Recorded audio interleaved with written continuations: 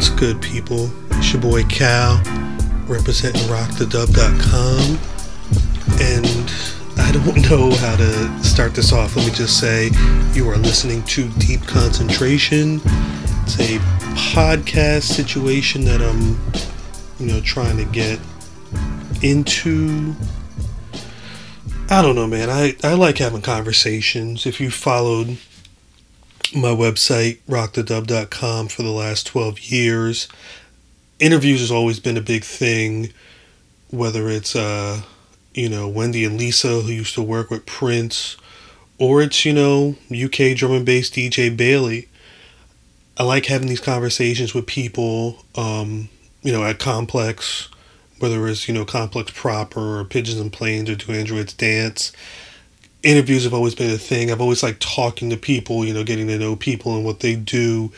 But there are people that I want to bring forth to the world, and for whatever reason, in my work situation, it's just not possible. It's just not something that can work for where I work. No disrespect to them. Love Complex. Shouts out to Complex Media. So I needed a space for myself. And decided to cop some audio equipment. Got a couple of mics, got a mixer, got a digital recorder, and I want you guys to take a journey with me. There's no real structure or any of these. It's kind of just a situation where, we turn on the mics and just start talking. And as we go through, it's what we do.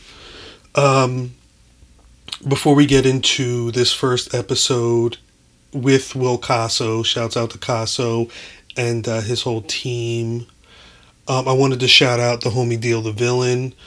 He's the one that produced the instrumental that you're hearing as our intro music. Shouts out to him. It's funny, the first release on the fledgling RTD digital imprint was his debut EP, Epic. You can find that on iTunes. Got some fire on there. And shouts to him for letting me use that instrumental for this situation that's going on here. You can pick up everything on this microphone. So like I said, the first edition of Deep Concentration is a conversation with Trenton legend Will Casso. Casso's a guy I've known over the years through not only the hip-hop scene within the city of Trenton, New Jersey, but the art scene, which has been growing. And, I don't want to toot his horn too much, but the growth of the Trenton art scene, you can see that progress with Casso's own progression and notoriety in the city and beyond. I got a chance to sit with him on the Friday before the opening reception for his latest exhibit, Urban Legend, which is a look at his work from the last 6 or so years. It's currently up at Artworks in Trenton, New Jersey. That'll be running until the end of August. These cats are opening my door. Man, these cats is wilding out. 1 second. Little buggers. So yeah, we rap a little bit about, we rap a lot, this is a pretty, Casso, you get him talking, he'll just keep talking, which is dope though, because he actually opens up not just about how he got his start at Artworks Trenton, learning about different forms of art and how he could, actually get his hands dirty and express himself in a way he couldn't with other things. But, we get into a lot about the classic garden variety shows that he helped put on in Trenton. The beginnings of the Sage Coalition, which brought forth things like the Gandhi Garden, which got a lot of press, as well as the Mike Brown mural that he did after that tragic killing a couple of years back.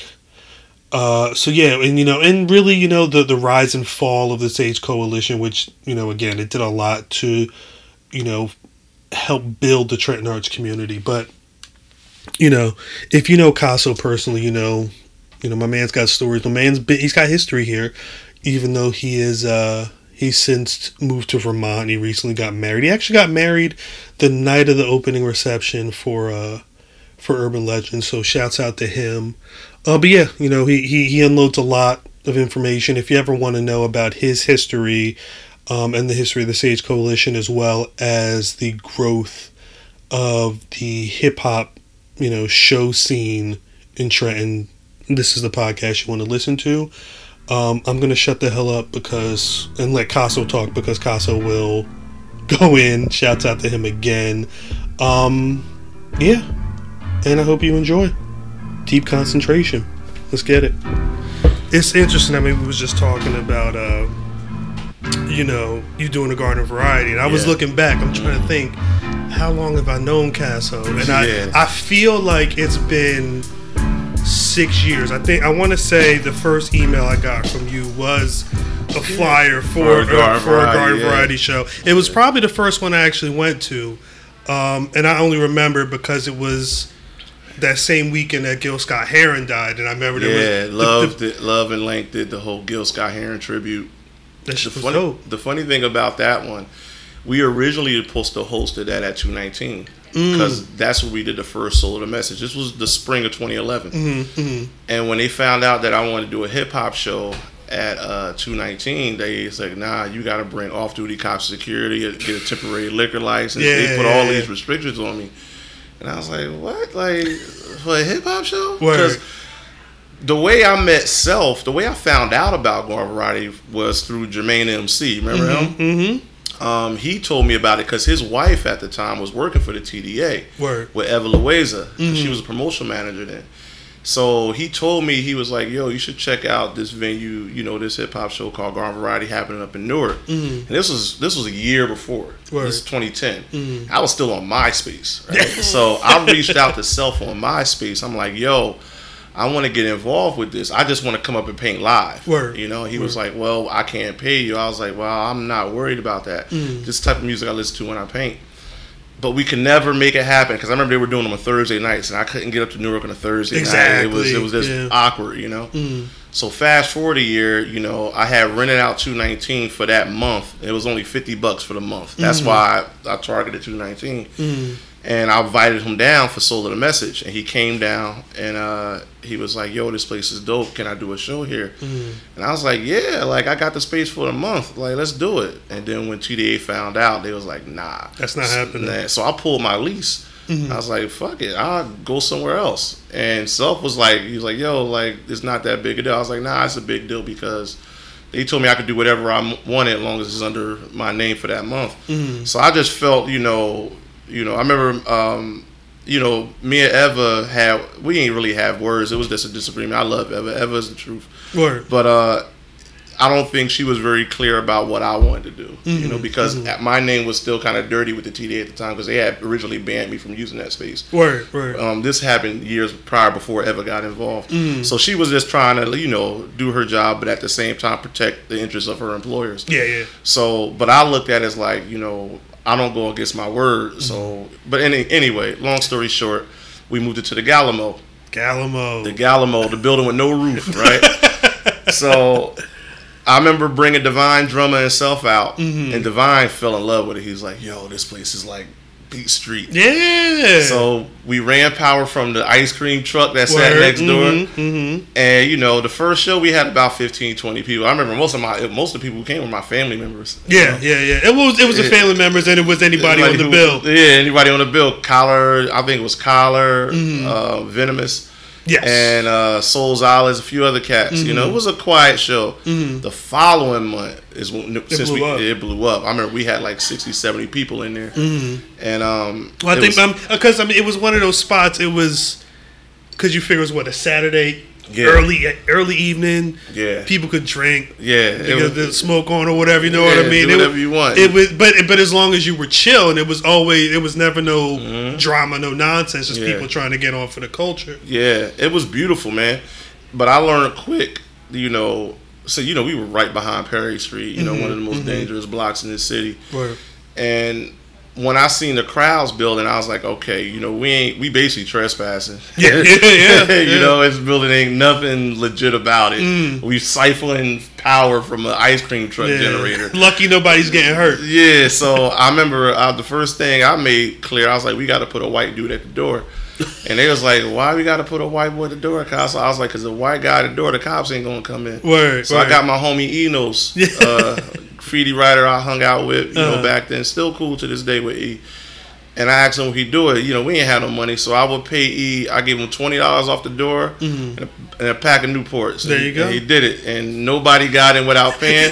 And the cops wouldn't. They see him at the door, they just kept moving. We did shows out of there for 4 months straight that summer. Then we did one at TerraCycle, which was crazy. That was called Welcome to the Terror Dome. I remember, oh God, it was about 100 people in there. At the middle of the night, I convinced the CEO to let me use the spot because he collects my work. So he's like, oh, God, so anything for you. Man, we made, you know what? We made no money that night. Self came to me with $15, right? And it was like, it's 100 people in. How we make $15? Word. Everybody snuck in. Everybody snuck in. Well, because it was, I remember it was, well, if you go to the TerraCycle, there's always those outdoor doors with the bay doors. The bay doors with and people paint on them. Yeah. I didn't realize the stage was going to be right there. Yeah. And it was hot. So those go up. Yeah. 10 people slide in. That's it. It's a wrap. Well, originally we were going to do it outside, but the noise ordinance, they would have shut us down. Word. And hip hop show over there, like we would have been sitting ducks for the police. So the original idea was to have everybody go through the fence, pay in the back, and come through. But it was so hot, it was like an oven back there. So it was like, yo, we gotta pop the gate. I'm like, dog, if we pop the gate, people just gonna slide under. Right in. And that's exactly what happened. We had a great time. That was a dope night. Yeah, it was awesome. But most of those shows didn't really make any money. Because I was very transparent about it because it was my first time getting into show promotion. Because I went from this guy who just wanted to paint live. Now I'm promoting these shows, doing the flyers, but actually getting people to come. Right. So, Divine, just to keep it 100, Divine took home a lion's share. He was the main DJ. Yeah. I don't believe any of the acts were being paid. I may be mistaken because I don't know what Self did with his share. I know I seen him give artists money for travel and whatnot. Of course. And I made myself available to pick them up from the train station if they needed to ride anywhere. Just be very hospitable because I know nobody was really being paid. Word. And the money that I took home for promotion, which could be anywhere from $30 to $100, I just used that money and bought alcohol for the next show. Word. So all the MCs and people could drink. It's like, it's on me because I didn't see myself as really doing too much, to take home any money for something I was still learning. And I was doing the flyers. I remember when I reached out to Self because when I found out that Garden Variety had been going on 5 years prior to it becoming a trend, I was like, because Self would come down and he would spend like $100 on microphones. I'm like, dog, do you got any paperwork behind this? Like, because you spend a lot of bread. He's like, nah, man, I do this for the culture. I was like, yeah, I get that, but you got to get some money. You got to get some money too, He was like, well, I ain't trying to sell it out. I was like, look, man, ain't nobody trying to tell you put on a shiny suit and sample disco records. You ain't Puffy. You ain't Puffy. But I'm looking at it like I'm a working artist. I'm looking to make a career out of what I do, and I'm quite sure these MCs are looking to do the same. If you can put some paperwork behind this can really go places. That was nothing to this day top Garden Variety at all. Like, and it hasn't been a show in about 5-6 years, and people still talk about it. So, and those flyers is what got me known throughout the state. Word. So I tip my hat to Self and what he built. But he wasn't doing it consistently in Newark. Because I told him, I'm like, look, if I'm going to get involved in anything, it's going to be consistent. Word. Like, we're going to do it every month, whether we make $100 or $5 or $1 million. Like, I want to do it every month on time. And so that's when we picked the last Saturday of every month. And we did them up till May of 2012. May 2012 was the last one I was involved with. Word. And that's when we had the Atelier. Yeah, the Atelier. And those, I remember, what was the one night?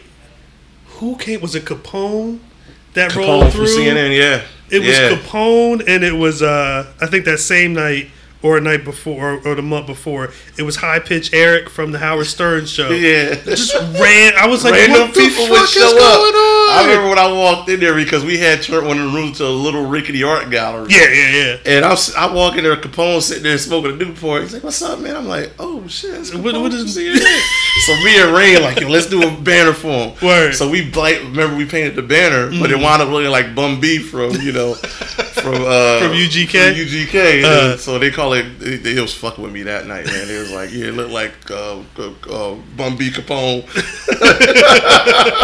That's crazy. I didn't even realize that. But yeah, it's interesting to see how far it's just gone on. But I mean, it's kind of parallel to your career, because I know. Yeah. I remember seeing. I've got a picture with my son Jaden. He had to been about 2-3 years old, and I was at my mom's house. She lived on Wayne Avenue. Yeah, and it was my grandfather lived on Wayne Avenue. Oh, what, like towards the end? Towards the end, yeah. He live in Phoenix now, so he had to get out of Trenton. He wasn't doing too well, but he's great now. He's doing awesome. Yeah. Word. There was what they call it, the New Way store. Yeah, New Way. At the corner, right at the corner of Martin Luther King and Wayne Avenue. Yeah. And I remember seeing, because y'all had crazy shit. We had the whole building covered. Yeah. And it was that was VS, and I remember seeing the names. I got Jaden. He's pointing up. Yeah. And I got to find a picture. It's probably one of your pieces that's up there. My piece was always in the center. The portrait of someone. Because it was right at the front of the stores. I don't know what the hell I was taking them around that way. We took a walk. We took a walk for some reason. It was early in the day, so it wasn't like people was out. But I remember just looking at him and him pointing up or whatever. Mm-hmm. But I mean, take it back a little bit. I mean, we're talking your history in Trenton. Yeah. Because you got the show, Urban Legend and Artworks. Yeah. And I know in the information that came out with it, you really, it's good. It's dope to see this going back to Artworks, because you credit Artworks as being like that spot when you were first getting into art. Can you talk about, your beginnings with art and how that works with Artworks, bringing you to where you are, at least, in the development stages? Well, my mother signed me up for art classes there when I was a kid. The way she tells it is that there was an ad in the paper offering free art classes to inner city trained youth, and I believe it was between ages 10 and 12. So I was always an artsy kid. I was always into it. My mother knew that that was the one thing that can keep me still. Right. So she signed me up for it, and I still remember the first day I walked through those doors, seeing the white walls look the same way it did back then. And Artworks had just came to Trenton. This was 1988. Word. And my instructor, his name was Barry, who I found out a few years ago that he passed away. Oh, wow. And prior to that, I had never had any art instruction, like anything academic anyway, art class in school, but nothing like there. Like I learned, I was drawing still life, making puppets, paper mache, learning how to make kites. Our instructor took us out, and we actually painted stuff in the city. Mill Hill Playground, which at the time was all wooden playground equipment. We painted the whole park up. We painted underneath the Mill Hill, the bridge. I don't know how to get there now, but underneath the bridge there's a path you can paint actually on the wall. Yeah. And we painted that. So that was my first time ever doing anything like that. And I was like, yeah, this is pretty much what I want to do. When Lynn Lemire came in 2012, right around the time, we were at the Atelier. We weren't Sage Coalition at this point. We were just artists at the Atelier. And I remember P. Abrams told me, he was like, yeah, Artworks got a new ED. And I remember Marge, the North Ward Councilman, she was putting together the Art Explosion. So that's where I met Jacques Howard, Lynn Lemire, all the people involved in what eventually became the Trenton art scene. And, me and Lynn hit it off. She was really supportive of the type of work I was doing, and that's when I started getting back involved in Artworks. And Lynn was dope. Lynn looked me out a lot as far as, just understanding what I was trying to do. Not so much trying to get involved with Artworks as far as their mission or what they were doing, but just supporting people who were doing cool stuff. Yeah. And, Art All Night was already in full swing. And, I started getting more involved in that around that time, painting live at those events. the only time I would really painted live at Art All Night was with Leon when he would do the body painting things. But I wasn't really involved. I was just like, all right, Leon doing this, I'll show up, paint for a little bit, then I'm gonna go get drunk somewhere. But yeah, when Lynn got there, I started really becoming more involved, just because, you know, she was way more receptive to my type of work. I didn't feel like I had to compromise at all. People prior to her just didn't gel with. So yeah, that's kind of, for a lot of people see it, especially with like Art All Day and things like that, where it is a hub. It's a place to kind of, the whole community can almost be put on display, or at the very least shine a little light on what people are doing, and then let them do their thing. Yeah, you know, and after Lynn left, that's when I started getting cool with, really getting closer with Jesse and Addison. You know, because they were like executive directorless.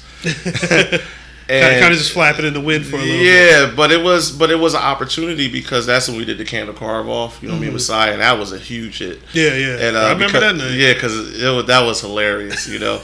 But it worked. It was like they were willing to take a chance, and this was before Lauren got in. You know, the Art All Day had already been happening. We were involved in that. Word. But I had always still been very independent as far as like of what I represented. Like, people would ask me, do I work for Artworks? I was like, I don't work for Artworks. I work with Artworks. You know what I'm saying? So I always looked at that as anybody who got involved in me, it was more of a partnership. I was never directly employed by anyone other. You know, I work for myself. So, but I don't knock anybody. You know, I give credit where credit's due. You know, Artworks has been here longer than anyone. You know, so, and I'm supportive of Artworks because, you know, the opportunities it gives to kids that came up the way I did, you know, and that's any organization. If you're looking after people in the hood, I tip my hat to you. But if you're exploiting them, then that's a whole other thing. I'm gonna call you out. You know, and I have not had a reason to do that with Artwork since Michael Gumpert. And I will put his name out there because dude was a dickhead. So I never met him, so I mean, I can only take. You ain't missing nothing. They credit him though. He's the one who initiated Art All Night. Okay. So he gets credit for that. I've always been like that. You know, I stand my ground. Like I'm very black and white. Either I'm your best friend or your worst enemy. There's no between. And he took me there. So I mean, is that part of your personality, or is, I mean, I know with the graffiti world, it's a lot of very confrontational. Especially. Yeah, graffiti's a sport, you know. So you could be the top dog in graffiti, and somebody is coming after you. But that, to me, that's part of the appeal, you know. Because as a kid, I wasn't really allowed to play contact sports. I used to have seizures. So graffiti was that outlet that gave me that adrenaline rush as playing football or baseball or basketball for anyone else.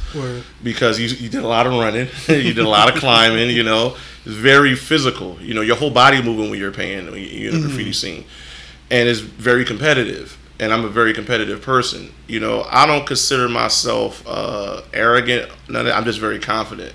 Because in graffiti, you're always painting with an audience. No matter what. You always have an audience, and people are going to be brutally honest with whatever you do. So it helps you develop a thick skin. And I think that's very healthy for artists in general, because most artists can be passive. And being passive in this world is not going to get you far. At all. So you have to learn how to take criticism. And also learn how to dish it, you know. So people in graffiti talk a lot of crap, and I could talk with the best of them. But I also mentor. You know, I think that's the one thing that over the years that has been lagging in the graffiti scene, like solid mentorship. Back in the day, you know, even with the cats who schooled me, you couldn't get in graffiti back in the day. I'm talking about like 70s, 80s, unless you knew someone who was actually doing it. Not build a wall in a backyard or go get a permission wall, but actually doing it illegally. You had to apprentice under them. That's how you got your props up. So for me, I take that very seriously. I don't brag about I did a lot of legal stuff. I did what I had to do to keep my name active. You know, and you know, and I brought a lot of people up. So, and I'm very proud of that. But my thing is, I think what happens is once you get to a certain level of success, people will start to naturally develop envy towards you or look at it like you owe them something. And it's like, look, I've always been very transparent the way I work. And it's like, I'll tell you quick, like, if I owe you something, show it to me in writing. So that's all. I don't worry about people who don't worry about me. So, and that's that. Well, I think it's interesting that that's the case, especially in Trenton, because I grew up in the city, and you'll see graffiti around, but before you and Rain and everybody came through, it wasn't really a scene like that. What do you think changed with what you guys were doing and actually creating a graffiti scene within the city? Well, when I met Leon. Well, let me take it way back. I started hearing about Leon like around 2003. Okay. Right? When I started airbrushing. And I airbrushed right across the street from Trenton High. So I used to hear kids come in like, this guy named Leon Rainbow. And Leon was always kind of ahead of the curve where he always marketed himself very well. Oh, yeah. Even back then. Like, he was the first artist I ever knew with a website. Word. Back when everybody just had MySpace pages.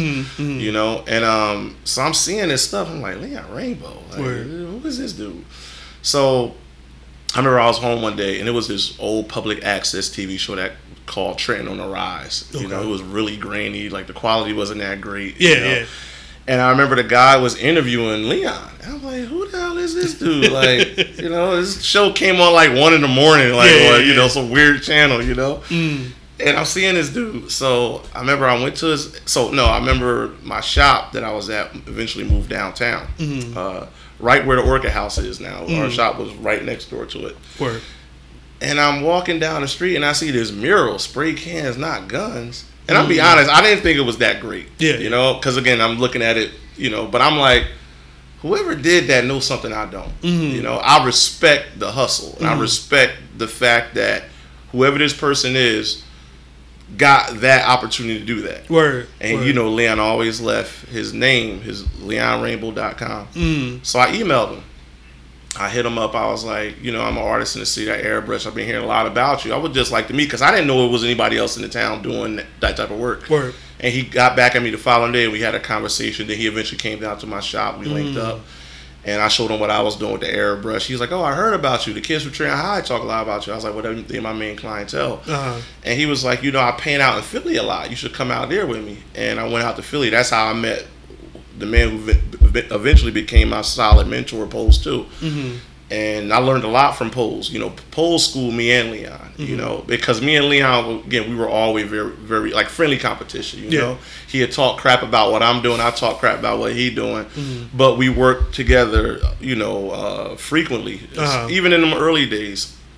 So the opportunity came to paint the Martin Luther King wall in Brunswick Park. So me and my homie Moot, graffiti writer I used to paint with, crazy white dude. So we went to Leon. We was like, "Yo, we want to do this wall. We know you got city connections. I don't know anybody, and I'm doing the hood doing shirts. I was transitioning. Right. So we got permission to paint that wall. And me and Leon had a little falling out after that because of the way the press went. It just made it sound like he did everything. And I didn't know Leon that well at the time. I knew him maybe for a few months. So I took it kind of personal. And at this time, he had procured TerraCycle, the main wall. And that was what eventually became the first jam. The first jam I didn't even paint at because me and Leon didn't like it. We were cool. Speaking, we weren't cool. But we eventually pieced it up, and we both realized that we could accomplish more if we worked together, And so Leon, he would start getting legal walls. Then I would see how he did it, and I start getting legal walls. We start calling people out, and we travel a lot. We go to New York and paint, go to Philly and paint. Leon, I would definitely give him credit. He's one of the people who really encouraged me to travel more. He was like, I remember in 2009 when he went to Art Basel. And and by this time both of our work was growing. We were starting to get recognition outside of Trenton. And he called me up. He was like, "Yo, Castle, man, you should definitely check out Miami, man. I think your work could go over well there." And at that time, I was like, "What am I go to Miami for? Everybody I know is here. I got my business here." I didn't really see the benefit in it. When I went to Miami that following year in 2010, it changed my life, bro. Oh, where? Like, that one trip changed everything because I had never seen art produced and promoted at that level. I'm talking about, I'm painting with people from all over the world. I'm looking at paintings like $100,000 with red dots, and I'm like, what? He was like, "I told you, Castle." I told you, Castle, let's get this money, right? So I came back, man. I was inspired like hell, and I was like, "Okay, I know what we gotta do. We gotta do our own shows. We gotta we can't wait for somebody to come to us. We gotta really pull this together, And Jersey Fresh was going into like his 4th or 5th year at that point, and So this is December 2010, right? We had already did the jam when I first met Collar, Ahmad. I run into Collar at the Quickie Mart buying Lucy's, right? And I hadn't seen Collar since that summer. And we stayed outside. We talked for like 4 or 5 hours. Right. And about all the stuff we wanted to do and, sharing ideas. So I'm getting in my car about to dip off. He was like, yo, Castle, man, we should do a show together. I was like, yeah, but it's dead of winter, Christmas coming up. Yeah, let's talk about it. So I remember I went home and I was thinking about that conversation. I'm like, yeah, we should do a show. I called up Eva and I was like, yo, I want to rent out Gallery 219 for a month. It was $50. And that what eventually became the first Soul of the Message. Word. And everybody thought it was going. I remember me and Collar went down there to see the space, which was only 2 rooms at the time in the gallery.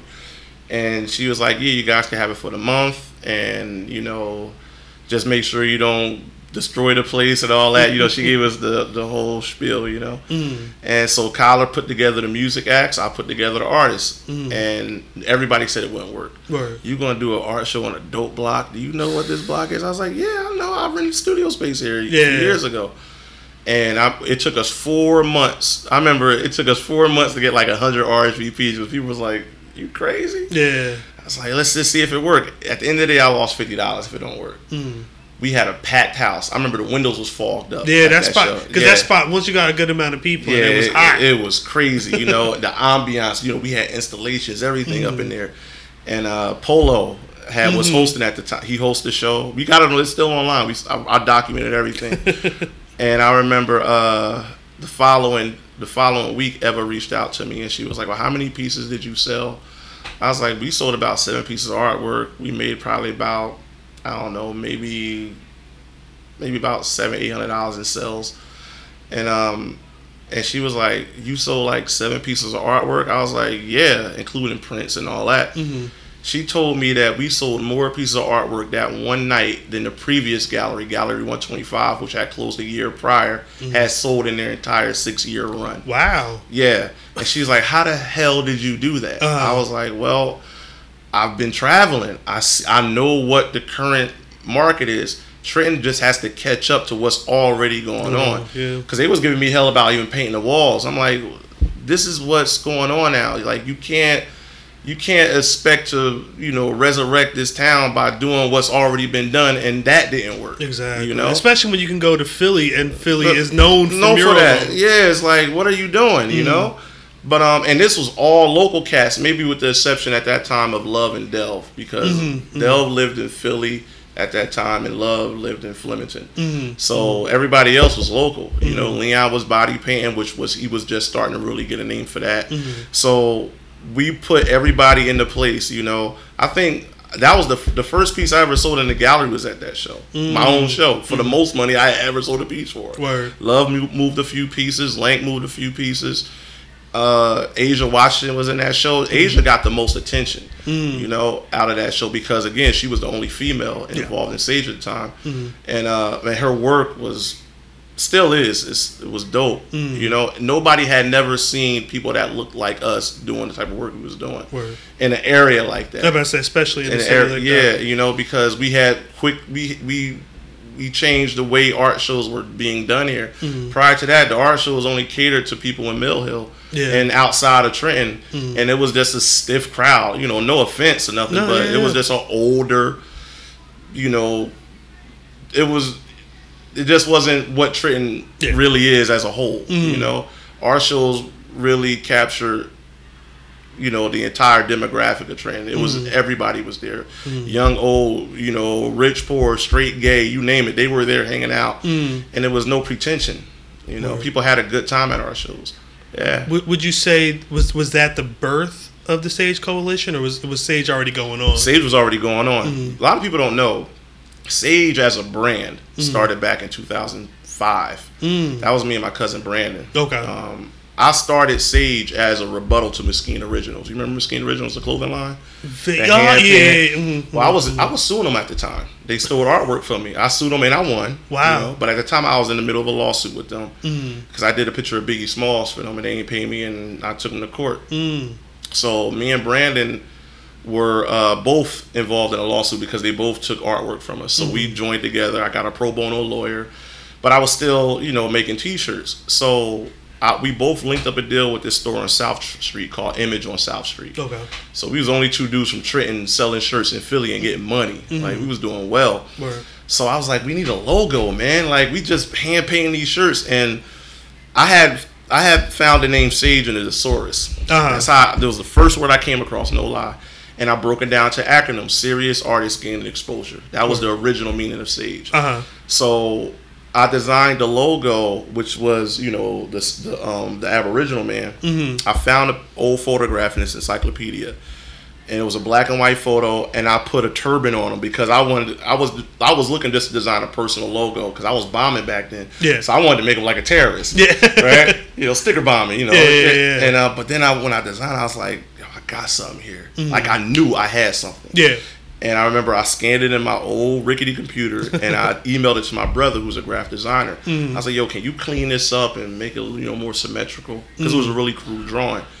And he sent this back to me. It was a few different variations, but this was the one that stuck. And we started, I didn't put that on any T-shirts at the time, but I would just write Sage Collection because we did a collection of clothing. Eventually, Brandon went off and did his own thing, and so I just kept doing it under just for me. Word. But I was making jackets for rappers. That's when I made some jackets for Method Man, Redman, Ghost, Vast Air from Cannibal Ox. I was getting to all these cats through my connections in New Brunswick, mainly my boy Che, who was a part of Born Reckless. And Che was actually the one who got me taking graffiti seriously, because I used to teach him how to airbrush.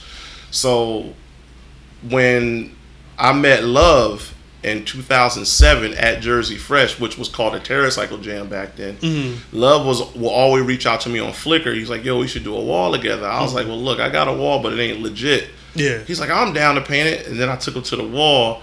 He's like, yo, you want to do this wall in broad daylight? I was like, yeah, because I had already did the Gandhi one. This was a year later in 2008. July 2008 to be exact, when we painted that wall on Olden Avenue, which has now been painted over. And that was the first Sage collective wall. And that's when I flipped the acronym to Styles Advancing Graffiti's Evolution, because now we're using it to, we're using graffiti methods, but to do community murals, So we're advancing the art form, in my opinion. Word. And from there, Delv, who was original member of VS along with myself, me and Delv always clicked style-wise, so I brought Delv in. Lank, I met a year later through his now ex-wife, Jill. Me and Leon painted at his birthday party. Oh, okay. And then Lank was like, I want to get down. So Lank came up to me in New Brunswick, and I was like, yo, we got a wall coming up, get you down. Lank showed up, he showed out. Put him down. And Asia came. I met Asia through jams that we used to paint at in New Brunswick through a nonprofit I worked with at the time called Albus Cavis. Okay. So she got down.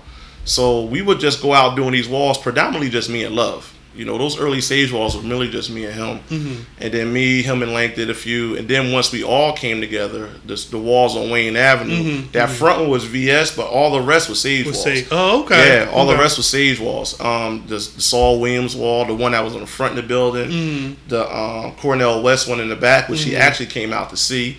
Oh, wow. Yeah, he actually came out to see it. And so Sage was taking me in a direction where I felt at the time VS was kind of getting stagnant, because VS was always this infighting.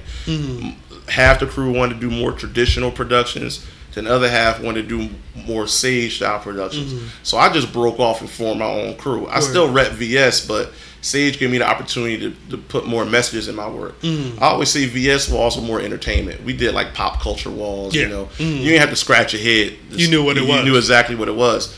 Sage walls put out messages that were overtly political, and they became more and more political as we went, because we were taking more and more extreme measures to get these walls up. And Love was the only one at the time willing to take the risk with me. So it was a balance. I kept the hood off of Love, and Love kept the cops off of me, because you're painting with a white boy.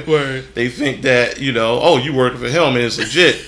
But Love being out there, most of the hood either thought he was a cop or a fiend, and I kept the hood off of him. So it was 50-50, But shout out to Love. Shout out to Love One, you know what I'm saying? So, Love One was because I got a lot of criticism for working with Love because Love One's style is a little unorthodox. Yeah. And people was like, yo, he don't paint clean, whatever. I was like, don't matter. He paint fast and he ain't scared. Yeah. It's Yeah. crazy to see if you go to the Jam. If it's not Lank, it's usually Love. It's like done early because I usually get there early, and by like 1-2 o'clock, he's just like, all right, I'm chilling. I got my beer. I'm lounging. I'll be here for a little bit. Yeah. Well, everybody's just starting to really get their work. Love on. was a workhorse, and that was the beauty of having him painting on the street because it was no BS. Like, you ain't got time to hang out. We got a few hours to get a big ass wall done, and he knocked it out. So, but Love didn't really gel with the cats in VS. Like, he was not the most liked person. I'm just being honest. If you listening, I'm just being honest, bro. I took a lot of flack for dealing with him. From my crew. But I always said is like, look, the dude take the risk with me, and I told him anything that come from it, I'll share it with you because you're taking the risk with me. Well, that's the thing. I mean, if you talk about Sage being around at least in name since 2005, and really building up in 2008, 2009. Yeah. Most of the people in the city know it as with Black Collar, with Ahmad. How did it get to that formation? What steps did it take to get there? When we all started hanging out the Atelier. Prior to that, I had been promoting Sage Collective through Garden Variety. So when we got the Atelier, I remember when Wills came in. I still remember the way I met Wills. I met Wills at the Social in 2012 through a mutual friend at the time by the name of Maxwell. And he introduced me to Wills, and I introduced Wills to Pete Abrams, who ran the Atelier, and then the rest is history. Collar, met him through Jersey Fresh. And at the time, Collar he was kind of down on his luck, So I remember me, Collar, and a then girlfriend of his tried to help him break into 219 because I had kept my keys from when I rented there. So we tried because the dude was living in his car, So I remember he went out to California, and I would tell him like, "Yo, this place, the Atelier, you need to get involved in this. Like, it could use your energy, Yeah. So when he got back from Cali, I talked with Pete, and Collar turned the upstairs of the Atelier into the studio. And that's where, he really, that's where I believe he put together most of Forever Black. Sounds about right. Yeah, Sounds about right. And so, now, Masai's in this mix at the same time. He's in there making candles. You got Wills making bikes. That was an interesting mix. I remember some of those early, especially when Garden Variety went over there. I didn't know what the hell was going on there. Yeah, nobody knew really. It was my man was working. He was sketching this craziness in the candles. Yeah. There's legit welding going on in the back, and then you guys had your banners. Yeah. That's really like the grassroots. That's really how it started. We weren't Sage anything. We were just a bunch of artists. We were promoting the Atelier. The Trenton Atelier. That's what we were. We all ate lunch together. It was like one big, happy, weird, dysfunctional family, And so when we found out the Atelier was closed, and we found out that the taxes wasn't paying the building, they was going to shut it down. We got the eviction notice. I remember the night me and Wills, it was like one of the first real conversations we had because everybody just did their own thing. Yeah. And I remember that's when Messiah started making the big candles. And then I showed, not to pat myself on the back, but I showed him how to carve candles because I have a background in sculpting. And he just took it, to the next level with it. So around this time, me and Wills were talking. He was like, "Yo, what are we going to do? We got to save the Atelier." Yeah. But we weren't telling anybody what we were going through. So we were setting up for the second Solar Message, which was April 2012. And we used the eviction notice as our flyer. And that's when we made the announcement, like, look, we ain't kicked out of this building. Word. And we tried to, get the awareness out. And I remember at the time we got connected with a guy by the name of Joey Culkin who worked for the Trantonian. I remember Joey. Yeah, Joey was a funny dude, and he put the word out for us. We announced the telethon, and I remember the telethon too. Yeah, that shit was live streaming. I'll give for the whole media part. That was all Collar. Collar. Of course, we all know his skills at MC, but Collar's a very bright dude when it comes to other things. Collar rigged the whole place up with cameras, the whole nine. He's very savvy in his whole knowledge of media and how it works. I was the one going to be, because originally I met Joey through another reporter. I forget his name. And because he used to come and interview me at the Atelier and ask me about what was going on in the art scene. And back then, you remember, what was the crew? Deuce Jones and all them. Not No Limit, I'm sorry. Underworld. They were doing things at Cafe International, which is now Thomasina's. There was a lot of stuff going on even back then. Yeah. But everybody just had their own little cliques, you know? And even us at the Atelier, we had our own little thing. Nobody really knew what was going on. Yeah. So through that guy, I met Joey, and then Joey started coming and hanging out with all of us. And when we announced the Ateliathon, we got press every day in the paper for a week, which was unheard of. Yeah. So that put us out to the city at large, who had no idea what was going on in that building. So when we launched the Telethon, I was painting the car.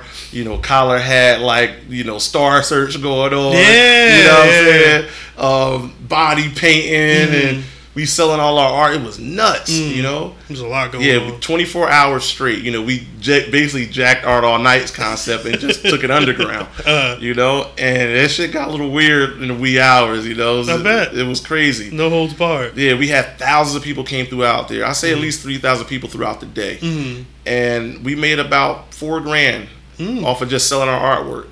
So 2 days later, the sheriffs came in, moved us out, and we walked all our shit up right to 219. Wow. Because Christian Martin, who became the ED of, we all know Christian, two-faced Christian Martin, right? Wow. Yeah, wow. so when he became the ED, he was coming to our shows at the Atelier, the Garden Variety shows, and checking them out. So we worked it out with him because John Gordon started hanging out with Christian Heavy. So we all worked it out like, okay, we're going to let you guys in at 219 because they were going to close that building because there was no traffic, no nothing. And I remember I was the only one at the time that had a car. So I remember going to Quick Check, getting $1,000 money order and giving it to Christian. And we moved in 3 weeks later. We did our first show there. Word. And we weren't Sage yet.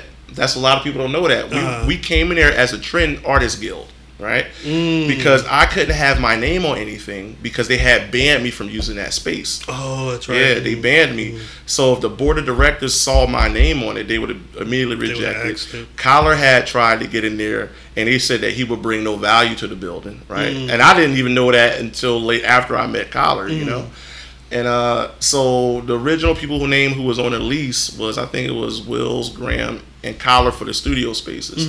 So when we went in there, I was like, look, I want the gallery. I don't care what anybody else. So Collar took my old studio that I had when I was there, and then Wills and Graham got a space on the 3rd floor. And Collar fixed that studio up night and day. I remember interviewing him out of that studio. And you would have thought it was just in somebody's house. Like he had that thing set up clean. Yeah, I remember night and day he worked night and day, getting it ready. And and then off the bat of that, while we were still building our way at 219, myself and Lank's wife, now ex-wife, had already started putting together Sage as a nonprofit. So Sage, building the blocks of Sage as a nonprofit came even before anyone got involved, because at that time it was still me, Lank, Love, and Delve, and everybody was like, oh, let's stay for profit. But I was like, we're not making any money. Like, we make maybe $500 a year. I was like, at least we're a nonprofit, we can get some funding to do these walls. I didn't really know exactly what I was doing. I just was trying to find a way to keep it sustainable. So maybe like a week or so after moving into 219, the paperwork came in because Jill put the money up. She went in her own pocket. She's like, Casa, I believe in you. Wow. Let's make this happen. So we were still trying to figure out, are we going to say the Trend Artist Guild because we thought that this sounded corny, and or are we just going to do our own thing? And I remember going to everybody. I was like, look, I got the paperwork set up. I got the logo. Sage had already had a name because it had already been out there, but we had already been out there as street and graffiti artists. I was like, let's form a coalition, because I remember Jill didn't want to do it. She was like, we shouldn't call it a coalition. I was like, well, that's what we are. Like, it's, Collar had Top of the Globe. Wills had his own bike thing. Messiah, had his own candle thing. We all coming in as our own separate entities, but we're promoting this under this one umbrella. So some real Wu-Tang shit. Exactly. Some real Wu-Tang shit. Yeah. And that's how we became the coalition. So when we did Presumed Unpredictable that November, that was like our first real deal art show we turned the whole gallery into a record store. Word. Full installation, the whole nine, no different than Soul of the Message, but a little more hip hop. Yeah. And I remember that was a solo show for me. I didn't have anything for sale. I just used that show to introduce more so Lank and Wills as artists. So, and again, at that time, whatever you made, you kept, know. Because I didn't, me knowing the business, I didn't want to prematurely mark my work on a lower value, so I just showcased it. Word. The following show, I curated one for Mec and Ross called Underachievers. That show brought in $2,000 in art sales. Wow. Right? Yeah. So Christian, this is December 2012. So Christian, like, yo, I dig this. Like, this is really good. And I remember Wills came at me. He was like, yo, we run out of money because we were running out of money from that summer. You know, we were living off that $4,000 we made. Word. And I was like, well, we got to have to get a budget. So I remember talking to Christian outside of 219, and I was like, look, you like these shows, right? He's like, yeah, these are great. I was like, well, the last one's going to be February 2013. He's like, why February? I was like, because we ran out of money. We're going to need a budget. Word. So I remember we had drinks at the Social like a few nights later. And he was like, Castle, what do you want? I was like, well, I need money to curate, to bring the art shows. And he was like, well, how much do you want? And I kid you not, I was like, $600 for the month. That's all I needed because I'm being very modest in what I'm asking for. That's enough to take care of my little bit of bills and my little bit of rent, and because I had been selling my work independently anyway. Word. So he was like, nah, you know what? Bump it up. I'll give you way more than that, right? He's like, come back to me with another number. I'm like, shit, this dude just basically said, he gave me a blank check. Yeah. Right? And he telling me this. So me being who I am, I was like, well, I know I can't do all this without my team. I ain't going to like take this money and then, pay these dudes by the hour. That ain't my style. So I remember calling up Ahmad. He was the first one I called up. And I remember I was working on a Gandhi wall, right? And I was like, Ahmad, how much you want the DJ, the future art shows? He's like, Castle, man, just give me whatever you can. Like, I'm just you. I was like, how much is your rate, bro? He's like, $100 an hour for a setup fee. I was like, how's $400 a show? Yeah. Mark it down. Yo, Kyler, how much you want to host? I don't know, man. Castles, whatever. How much you want to host? $300. Write it down. Wills, what you want? To hang all that? I want the same amount you want. $600. Graham was the only one. Graham, what you want? $25. Right.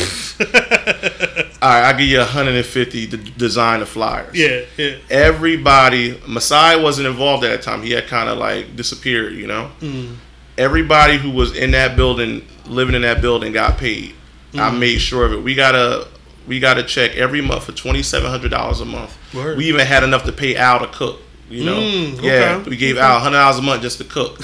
I even had a budget, $150 left in the budget for someone to gallery sit. And that went to Carl. You remember Carl? Carl lived in the gallery, so it's like, look, now you get paid to live here. There you go. It wasn't a lot of money. It was only enough to hold you over for maybe 1 week out of a month, but you only work 1 week out of a month. Word. It took 1 full week to break down those shows to set up, and we called it Hell Week. So I made sure everybody got paid for Hell Week as long as you did your job. You did your work, yeah. And for the rest of the month, you on your own. I can't help you, because I got to eat too. Yeah. So Kyler, through that, he was already building the blocks to establish Black Diamond Studios. Will's got a job off of the first one, The Soul, with George Z, which he's still employed for this day. Now, yeah. We had start building a Gandhi garden, so Graham managed to procure a budget separate just for that. So cats got savvy. They started, from the budget that we had, the modest budget, they branched it off into their own businesses. Right. And I think to this day that still was dope. I wish other artists collective followed that model, But again, some real Wu-Tang shit. Real Wu shit, And our shows were second to none. I all due respect to Artworks, but when Sage was at his peak, we made it very difficult for cats to top what we was doing. Word. Because they were done that well. Because nobody where the hell did these cats come from? That's how a lot of guys from the Artwork start coming through. Island Green, who worked for Artworks at the time, that's how I met Lauren. They were coming through the shows, hanging out. Lynn, we were pulling people from everywhere to these shows because, that's how I met Joe Kazemka, And he was like, yo, you guys are really doing it. And it was at an era when no one wanted to work. Yeah. So it made it gave us that edge and that grittiness that most of the arts collectives in the town didn't have at the time. Word. Yeah. What I mean, I guess what you mentioned, the Gandhi Garden, I feel like that might be one of the most known, with the most acclaimed that you guys. Would you say that might have been? I don't want to say the peak, but like the biggest thing you guys did was the. Can you talk about how that came to be and the acclaim that came with that? Well, prior to the Gandhi Garden, I had already painted a couple of Gandhi murals there. The first one was vandalized in 2011. Then me and Love redid it, and then I redid it the third time when the garden started coming to light. The name of the Gandhi Garden came from the mural. Word. And that was Graham's idea. Graham originally we just wanted to turn it into a community garden because we had one at the Atelier. We were really just trying to make ourselves feel at home on that block. We didn't know we would become like the shining stars of the city. You know? Yeah. And Graham designed this 3D rendering of what it could potentially look like, and we use that as a blueprint. Christian got involved, and we started getting some small amounts of funding. And when we start putting it together, we broke ground on the Gandhi Garden doing the first Windows of Soul. And that's because at that time John Gordon was heavily involved, and it just didn't have no direction. And that's when we told Graham, like, yo, we need a blueprint. And he did the rendering, and for the next year we pieced it together. The final month of like really working on that garden was June of 2013, and it started September 2012. June 2013 is when Gandhi's grandson actually came out there to see it. I remember that, and that was like, yo, how the hell did this happen? Because we didn't plan it. You know? He saw, one of his assistants saw one of our brochures we had in the kiosk in the train station. She took it to him in Philadelphia. He came through on his way to Rochester, New York to check it out. Just on a regular day. And D-Block was the first one that had noticed him. Because D-Block came into the gallery. He's like, yo, man, Gandhi's cousins outside. Like, what? He's like, no, like D. Gandhi. Yeah. And then he was like, no, it's his son. Or so I'm like, what the hell is D-Block smoking? Like, because I got a friend named Gandhi. So I'm thinking like, well, just tell him to come in. Like, I didn't know it was like the Gandhi, you know? And he's like, yeah, that's my father's, Gandhi was my father's second son. I was like, yo, whoa. That's when the chill went up the spine. Like, okay, this is hitting on levels we had never anticipated. And that was the Gandhi Garden. We had got Project of the Year from the Gerald D. R. Dodge Foundation. We had got covered by Mass Appeal magazine, mainly off the strength of the Art of Wu show, and the Gandhi Garden, we had tons of events. The Gandhi Garden was like that safe space. It was for everyone, and it was never any drama in there, for a time anyway. And it was, and everybody had a hand in it. 95% of the effort was volunteer for that space, and it was beautiful. That was a time where we really thought that what we were doing was going to evolve into something truly greater, because there was no corruption in what we was doing. We were having a lot of fun. We wasn't making a lot of money. The living in that building wasn't the most ideal. But we were producing some of the best artwork we had ever done at that time, collectively, So even though I get a lot of credit for Sage because I'm the one who, Sage was, even when I designed it back then, it had always been designed to be a crew. When I put that together back in 2005, eventually it was clothing then. We designed it to be a clothing organization. Like, I'm going to do shirts, you going to do shirts, you going to do shirts, but we going to promote it on the Sage. Everybody get money. And when we moved it to street art, we did all our walls collectively. I didn't just go out there and do Sage walls. I did a few Sage walls by myself because I just had no choice, but I always promoted the crew. And everybody always thought I was an organization, even when I was out there doing it by myself. So the collective just made sense because it was no real competition because everybody did something differently. So I'm not out there with a bunch of painters. We're all competing to get on the wall. I don't rap. I don't make bikes. I don't, build gardens. We just all supported one another because it was all coming back to the same family, Everything started to get crazy towards the end, And the Mike Brown mural, in hindsight, was, metaphorically the end of what was the core of Sage. When they shut down 219, we all went our separate ways. We all still hung out. The Hive came out of that. But the Hive, everyone thought the Hive was a Sage initiative. It wasn't. The Hive, I was just a member of the Hive like everyone else. The Hive was where I was for profit, full tilt. because there was no soul in the message that year. Right. We barely got a window of soul off, you know. So Collar wasn't a member of the Hive. He did shows there, but he did shows there just like I did shows there to make money for whatever he needed money for. You know, same thing with Wills, you know, same thing with Graham. Like the things that we did at the Hive was for profit. That's where I built my LLC off of, you know. And I toured my first tour of Cali, I did under my name, you know. I still talked about Sage, of course. Yeah. But I used the Hive as a springboard to propel my career because it was very difficult at that time to get us all in the same room. Word. So things started really, you know, getting tense. Even in the following year, when I got back from Cali, you know, I managed to get a few dollars together to do another Windows of Soul. And, you know, that's when it wasn't, it was just... Didn't feel the same? No, it was new people involved. I got a lot of criticism. You know, Collar had his 2 cents, Wills had his. Everybody felt it was all, I took it was all being directed at me because I kept it going. Because I didn't see a reason at that time to let it go. We had finally received our 501c3 status. So now it's legit. Yeah. So it's like, okay, because I remember Collar was like, well, we should go for profit. And I was like, well, Sage Coalition is a nonprofit. You can't go back. You can't go back, but you can do what you do for profit, and we will still support that. Word. The same thing, you know, William Casa LLC is for profit. Sage Coalition is nonprofit.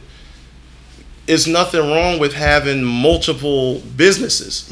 You know, the problem was since everybody had such a huge stake in Sage, everybody wanted Sage to be their vision. Word. But the reality of it was, and this is, I'm being 1,000 with you, the money that was coming through Sage came for mural arts projects or directly out of my own pocket. You know, the other things just wasn't bringing in the funding, and if it wasn't coming through Sage. Word. You know what I'm saying? Word. Because the last days of Sage, all that money that came in, minus $5,000 that came from Doug Palmer himself. Every ounce of money that came through Sage came directly from my art sales. I was putting it all in the Sage to keep it afloat. And when the last one of those souls closed up, I had no money left. Damn. Literally, I was broke as shit. I was depressed and I was suicidal. So I got the fuck out of here. I'm about to say, because I mean, it's interesting to see. You know, you mentioned the Mike Brown mural, and that got a lot of publication through the city. Would it be fair to say that was the start of kind of the ending of Sage? Yeah. Well, the thing about it, right? Let's backtrack. The Art of Woo was the last show we had funding for. That was November 2013. Okay. Christian told me, you know, they had to take our money and fix up the building because we had a couple fires there. The building was not up to code. So they had to, you know, use our funding to fix the building up. So I pulled everybody together and told them, like, look, this is the last check you're going to get for art shows. Word. You know? And I was very transparent when everybody understood. By this time, you know, Collar had his own studio thing going full swing. Nobody really depended. Maybe I'm speaking out of turn, but I don't think at that time, like, there was a dependency so much on what we was doing because you could tell it was kind of weird and thin. Like, we had been doing these shows consistently for a year. Yeah. People want to do other things. So that money that was supposed to be used to fix up the building, they just were hiring these shady contractors, and the building wound up being in worse shape under the watch of Christian and John than it was when we moved in. And I was very vocal about that. Like, you guys took $40,000 that we were supposed to get for that year, damn near $38,700 to be exact, and you pissed it away, and we suffered. You know, 2014, going to 2014, we came to an agreement that we wouldn't pay rent. That Sage will fully manage the building. And the only reason they allowed that is because they saved money on their annual taxes. It was an easier write-off for us not paying rent and watching it, but the building was still beat up, you know? Yeah. And it just further drove the wedge between us because we were living in the middle of some toxic shit. Word. I used to call us the flowers in the attic because nobody knew how bad it was. Oof. You know, it was really rough. There was no money coming in. I'm talking about me and Carl was eating canned goods, bruh. Yeah. Like we would get from wherever we could, you know. Megan, who now works for TD, I remember back then she was, you know, she just hang out with us. She would bring us food. You know? It was that bad, bro. And And Christian and John were eating like fat rats, you know? Mm-hmm. And I'm like, this is unfair. So when the Mike Brown shooting happened, of course, you know, it was national news. Mm-hmm. So when it came time to do the mural, you know, I remember walking to 219 and Collar, Caitlin Fair was there. All the people who were involved in what eventually became the sensationalism around it. Mm-hmm. They approached me. They was like, Castle, would you do the wall? And I was like, yeah, but I'm telling you, because I've done political work before. Yeah. You say anything, they take everything. I was very aware that if we had put that wall up, they was going to shut us down. Word. But I think we were all ready to get out of there. We were killing ourselves trying to keep that place afloat. And if only so much money was coming in anyway. Yeah, there was no money coming in, bro. Yeah. Like, Mm-hmm. other than whatever you were doing to get money, Mm-hmm. you know? Mm-hmm. And it was nothing coming in. And so we went out there and meet Caitlin and Collar that night and put it up. Mm. The next day it was on the front page because it was a drive-by shooting, not because of it was Mike Brown. Yeah. That's when the police officer called me. He was like, yo, you know, I went to high school with the police officer. And he was like, yo, you got to take it down, you know. Or, I'm sorry, he didn't tell me to take it down. He asked could we talk about it. Mm. But we never got together because of our schedules. Then Christian called me. He was like, yo, you got to take it down. Mm-hmm. The police, the board's getting at me. And I stood my ground like, nah. Mm-hmm. Then John came to me. He was like, look, if they say if you don't take it down, they're going to press charges. We can go to Michael's right now or Jerry's and buy some spray paint and get whatever kind of paint you want. Talking to me like I'm like 12. I'm like, nah, bro, you ain't doing that. So I went to Collar with it. He was like, they said it's going to arrest you. Right, the next thing we on social media with it. Word. And it became a hit, a huge hit, you know. Caitlin had started a petition and it was nuts. So that following Monday, Christian comes down and he was like, I'm painting over it. You guys calling me like I'm acting like I'm the police, whatever. Wow. You're making me like the bad guy. And we stood our ground. And I told him, I'm like, you take this down, you're going to have a lot to answer. Mm-hmm. And we went out there with a petition. The cops came out, sprayed over it as I'm doing an interview with the Trenton Times. By the end of that week, you know, Complex Magazine picked it up, the Griot, BET, CNN, Eyewitness News, you name the press outlet, they were on it. We were doing at least 3 interviews a day. Word. And it went national. And we was like, oh, shit. Yeah, right? yeah. So Collar was the first one to step back. You know, I don't know. I never really had a conversation with Collar about it. But I think the attention was like, you know, it kind of came out of left field. We didn't know it was going to be national news. Word. And they would mostly talk to me because I painted it. So I said what we said. We did it to start a dialogue about police brutality, you know, racial profiling and what have you. So after the attention died down is when this TDA put their foot down. The heat in the building broke. They wouldn't fix the heat. It was like 25 degrees consistently in that building. Collar wanted to do a music showcase there, and not much longer after that, they all gave us eviction notices right before Christmas. But at this point, I was already at the Hive because I already knew. You knew what was going down. You know, I knew. But it was the way they did it was just really slimy. You know, they just literally slid letters in our door. You have to the first of the year to be out. Crazy. And so, you know, I didn't know at that time that Collar was even about to have a child. You know, we communication between all the members had lax. Wills had already moved over to Champs. You know, Graham had moved into the Hive. You know, Messiah had already moved over there. Word. I was like one of the last ones, still kind of like, you know, but then I had no choice. I needed a place to work, so I moved to the Hive, and then Collar and Gerson, a later member of Sage, they went and got an apartment together and went with Collar's girl at the time. And yeah, that's how it was. And then the building closed up. And that was that. That was that. That was that. That was that. How long after that had you really started? Because you were bopping around, like you said, you were in, you know, Cali for a bit, and then you were talking because we've talked on the phone. We've had these conversations. I remember you talking about, you know, at one point trying to get a different building, for Sage. When did it go from, you know, I'm trying to keep this thing going to I'm really gonna take these ideas of moving out and just fuck it, pick up and go? Well, when I went out to California the summer of 2015, I had put that together as a tour. I had always wanted to do a solo tour, just go to different places and paint, because I had been touring for years on different levels, you know. So I was like, you know, I'm just going to do it because the Hive at that time was closing, you know, the Hive was a great concept, Uh-huh. but it was just it was mismanaged. It was a little bit of racism involved from the landlord, and there, it just didn't. At the end of the day, it was great it looked great on paper, but everybody was just in a different place. It was a lot of people involved in the Hive, so it was not just any one particular person's fault. We kind of all knew that it was on borrowed time even from day one, because there just was really no continuity. Right. We had some great parties, we had some great times there, but it was kind of like, in hindsight, it was like that glitch in the Matrix, because no one really knew what it was. Is it Sage? Is it for profit? Is it non-profit? Is it just a hangout? And but it was fun, and I knew that I even back then it was like, I just honestly got tired of starting over at home. Yeah. That was like the third space in 3 years or 4 years. I'm like, I'm not starting over again in Trenton. No, that makes sense. So when I went out first, I went out to Oakland in February 2015, just for like a couple weeks. Then I got back, worked on a new body of work, and when we found out the Hive was closing, I remember calling my cousin in Cali. I was like, yo, I got to get out of here, man. Like, I was really depressed, nothing was going right. I was pretty much sleeping there every night. I ain't really had no place to call my own, I just got tired of living like that. And he was like, yo, come out, man, I got you.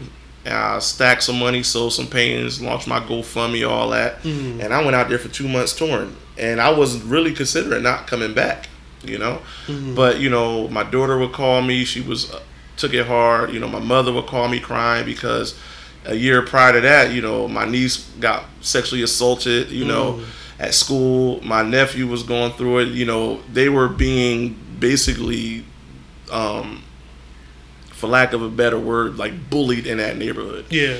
And I just couldn't, in good conscience, stay out there knowing my immediate family was going through that much. And that's something I always had kept to myself. I didn't really make that public, of course. Yeah, I never heard that before. Wow. So I was like, fuck it, I came back home. I managed to get a budget from the Princeton Arts Council to do another Winds of Soul. And I called everybody up like, yo, I got some money. Y'all want to do this again? And it just wasn't organic, because now new people involved. And we have no headquarters.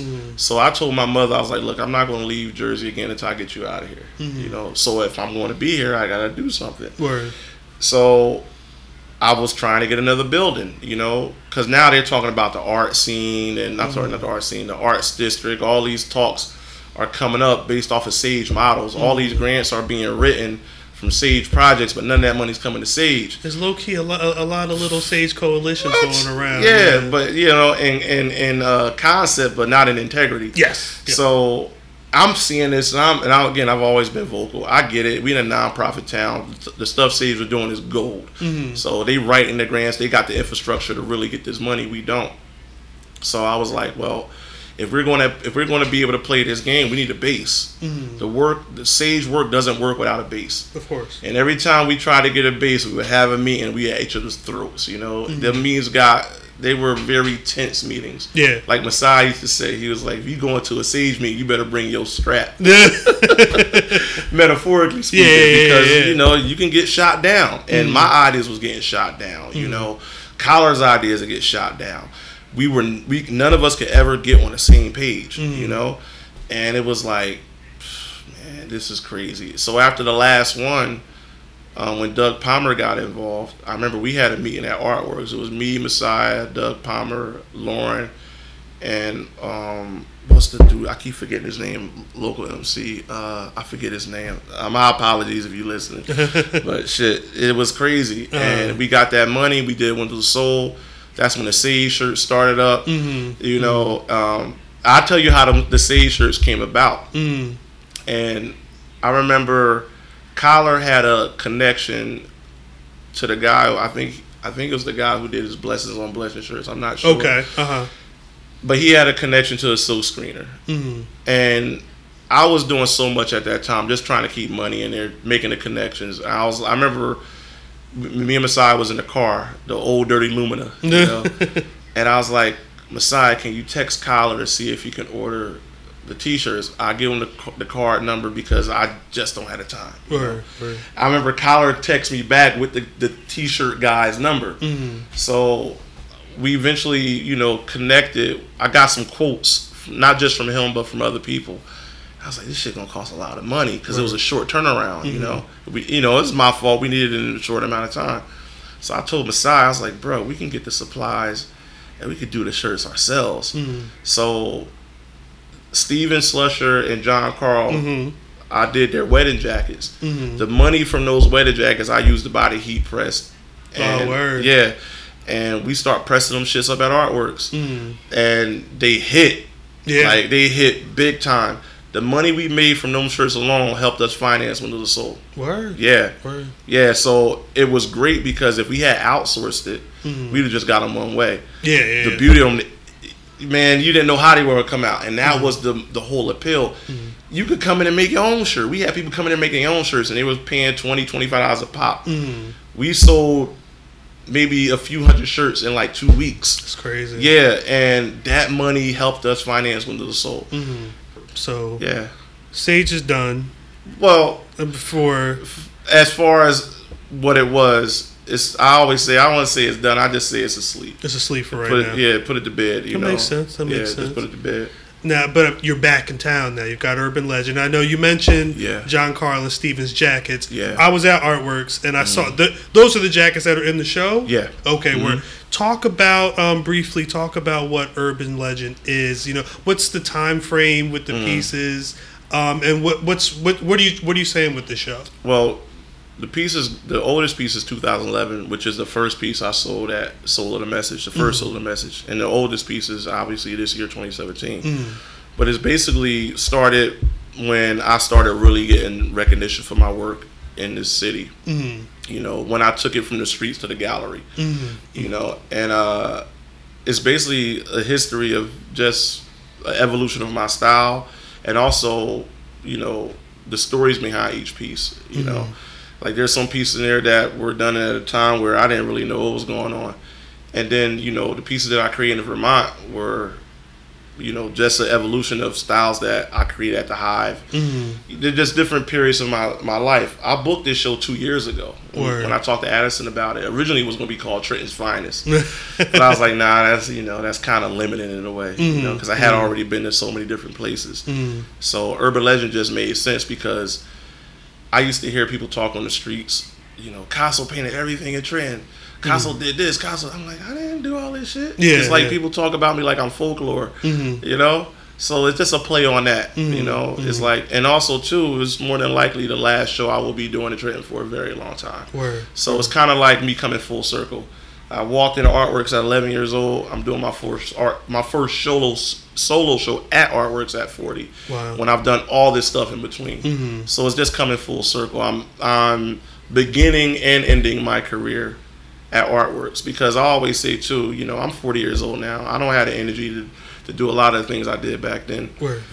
And there's a new crop of artists coming up. You got to give them room to breathe. Definitely. Let them shine. Let them do their thing. And I just hope they paid attention. Because I always say, like, I see a lot of these young artists doing stuff very similar, but at the same time, I see them doing some things that they shouldn't be doing. And I don't want to sound like an old man, but I've been around. I've been a lot of places. I've been through a lot of shit. We could stay here all night. I could tell you some stories, man. And that'll be next time. But it's just a way just to kind of cap off, the stuff that I've done here, the people I've helped, and just talk about it through the work that I've created. That's what's up. Yeah. That's what's up. Yeah. Where can people find you and your art today if they want to know about Castle? I'm based in Middlebury, Vermont, man. A town that's a complete 180 from Trenton. And it's quiet there.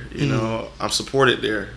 My work has matured. I don't do too much street work these days. I'm doing mostly studio work. I'm about to start teaching at Middlebury College in January. That's what's up. Congrats on that. Thank you, man. And just 40 is a heavy year for me because now it's like the second half of my life. So I'm the first 40 years were cool, but I want to know what it's going to be like. If I'm blessed to see 80, 90. Word. So I got to start taking the proper steps to get to there. the problem with a town like Trenton, it really works from the top down. You know, the mayor, you know, people at the city, they were really getting at me with the type of work that I was doing, which made it very difficult for me to operate the way I like to operate. Mm-hmm. So it just got to the point where it's like, all right, you know what, I'm fighting, but I ain't, you know, I'm punching walls here. And I got to move on before I hurt myself or someone else. That's facts. And I had to take it, you know, if I can't take care of myself, I'm going to take care of someone else. Yeah, 100%. So, 100%. You know, my lady, you know, she got me through some difficult things, man. And so, you know, just being smart about the moves I make from here on in. That's and awesome. I've always got love for Trenton. Trenton, I take that wherever I go. It's only, you know, what else I'm going to talk about. But I don't have to be here to put on for Trenton, you know. Artists have to travel. Artists have to do other things. Artists have to, you know, see the world if you want to grow in your work, you know.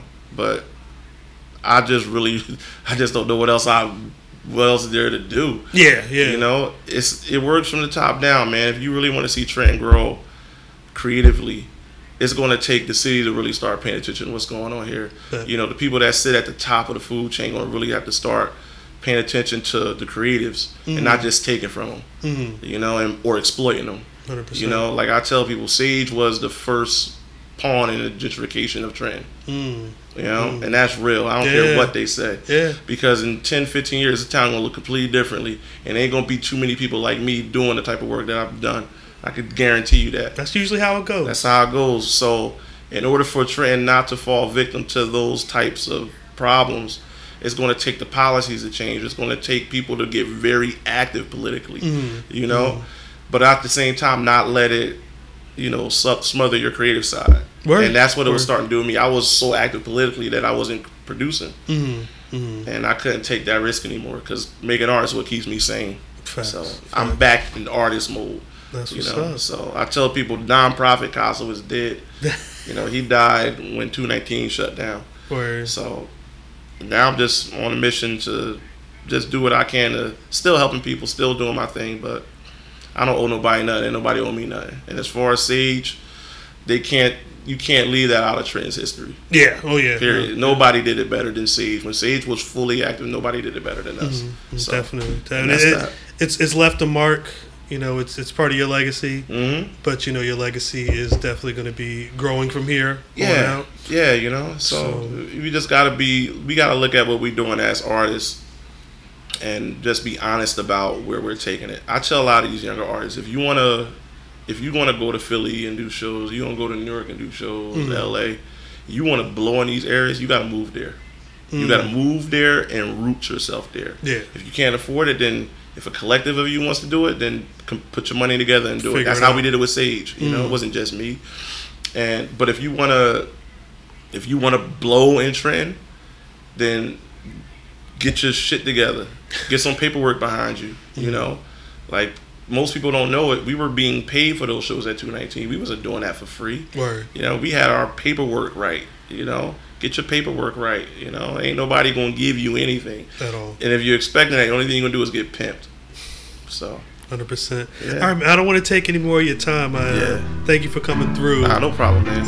And you know, we'll have to do this again another 5 years, something like that. Catch up on what's going on now. Yeah, you know. Damn, we're back. Like I told you at the top of the podcast, Casso can talk and he will talk, but you know, I appreciate him taking the time out to share his story with me. Shouts out to his lady and her daughter for they came over late one night and they were legit passed out on the couch while Casso and I were talking in the kitchen. You know, hopefully this sounded good for you guys. You know, my audio situation is what it is right now, but it's the stories that you really need to be checking for. And you know, again, shouts out to my wife Anna for playing a humble host that night. Working on some situations with her in a podcast vein that you should hopefully be hearing soon. That was episode 1, A Deep Concentration. Don't know when I'm going to get through to episode 2. We'll see. I have to conduct an interview, and I don't know who I'm going to be talking to yet, so we'll figure that out. If you want to keep abreast to what's going on with Deep Concentration, though, you can follow us on social media. We're DeepCon Pod, DeepConPod on Twitter, Facebook, and Instagram. Yeah, we got you. If you have any questions, comments, concerns, hit up deepconpod@gmail.com. Yeah, and as always, if you want to keep up with the health I'm loving, go to rockthedub.com. Rock the Dub on Twitter, Facebook, Instagram, and Mixcloud, where you can hear this in its entirety. Yes, and we will be throwing this podcast up on iTunes and Google Play, so you have no excuses. Well, unless you fuck with Stitcher, but I'll figure that situation out too. But yeah, as of right now, this is Cal, rockthedub.com, Deep Concentration, over and out. Peace.